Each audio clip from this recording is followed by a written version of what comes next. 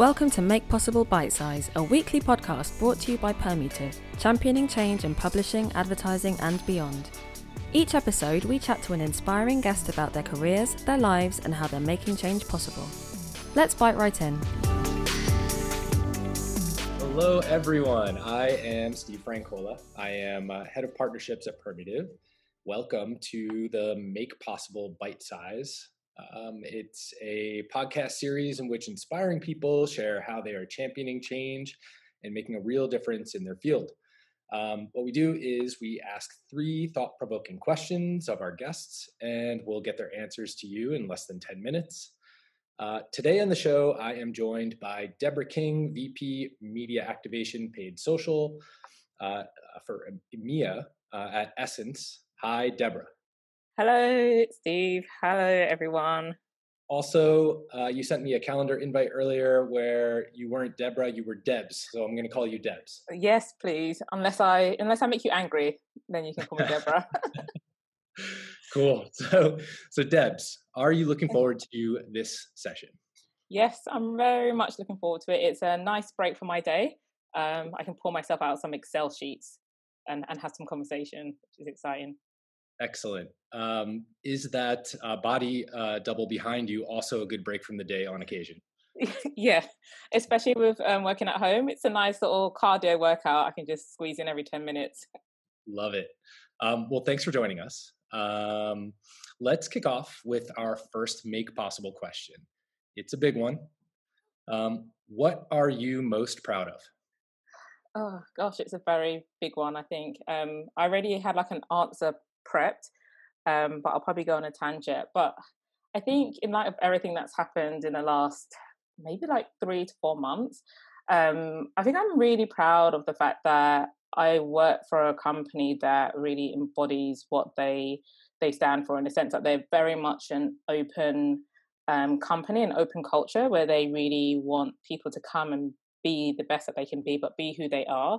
Around about 2 years ago, I started working on leading one of our ERG groups to champion diversity around ethnicity, so Black, Asian and mixed race individuals. And I think I'm really glad for the fact that we started having this conversation before it was, a spotlight in mainstream media and society. Like our CEO at the time, it was really pushing us to really get to the nuts and bolts of what we were trying to do as an ERG group and really help us to have that conversation openly. It's not always easy talking about ethnicity, but having that support system, having that company that actually practices what they preach is really amazing. And it also means that we've been able to make a lot of essentials, that's what we call people that work at Essence, feel a bit more comfortable and a bit more open to be who they are rather than trying to fit in to the company. Amazing. Cool. So you're kind of working double duty, paid search, and also really leading some important diversity initiatives internally. Great. Yeah, no, it's exciting. I guess I never thought of it like that, but you're right. It's like a two-prong approach, right? There's the day-to-day job, like leading a team of around about 40 people, which in itself can be challenging but exciting. Like no day is the same. And I guess another thing that's great about Essence is we have clients that really push us and we push them as well. So it's almost like you're as good as your last campaign, so to speak. And then trying to move social change, it's really exciting. Cool. And apologies, of course, paid social. It's fine. Cool. So next question. It's more future facing. Yeah. What are you focusing on today to move onward and upward at work? A lot of the main focus is around driving longevity and long-term change around some of the initiatives that we're talking about at work. And that's from a culture perspective with the people. So how do we make sure that the spotlight that's being put on Black lives and as a result of that, other ethnic minority groups, understanding that the experiences are different and difficult and sometimes they have been dismissed. How do we make sure that we keep that an ongoing conversation? But also one thing that I've been really pushing myself and the company to think about is how does that and what does that look like in our day-to-day work as well. So we already have like a planning approach to make sure we are diverse and inclusive, and we really have like measures in place for that. But there are other things that we can do to push ourselves. So how do we challenge our, like, not even challenge, but how do we make sure that algorithms and tech and tools that we use don't have biases towards that? I don't think there's one straight answer for that, but that's something to like look into and something to challenge the industry on as well. Love it. So you're really sowing the stuff that you're doing sort of internally, embodying, of course, what needs to be done around diversity, but into the programs that you're ultimately bringing to market on behalf of the brand, and all of those things, really sewing it into the DNA of what Essence executes from in a public sense outside of the company. Yeah, exactly. Like our media is our bread and butter, and I think a lot of the times in the industry when we think about diversity, it's always through a creative lens, which makes sense because it's what we see.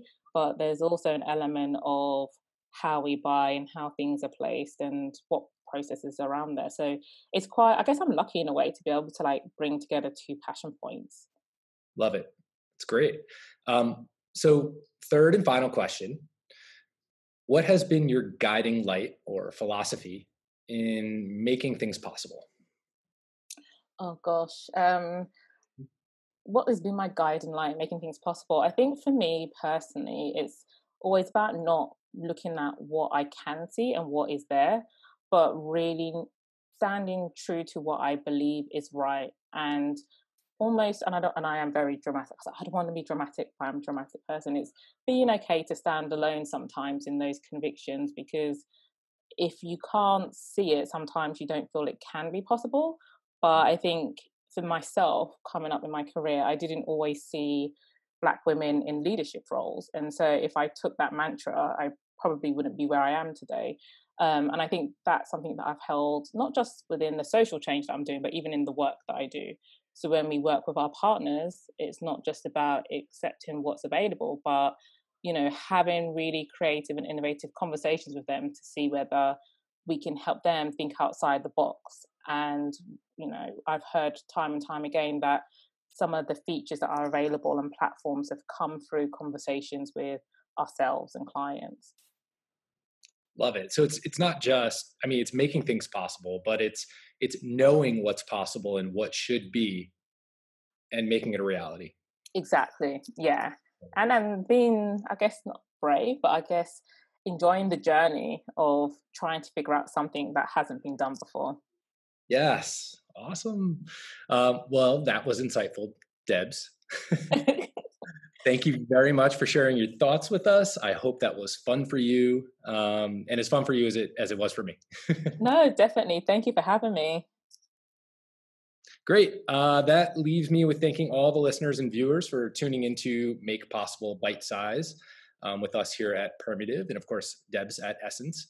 We'll be back next week with another inspiring guest talking about what they do to champion change, think in exciting new ways, and make a difference. Bye. Thanks, Debs. Bye.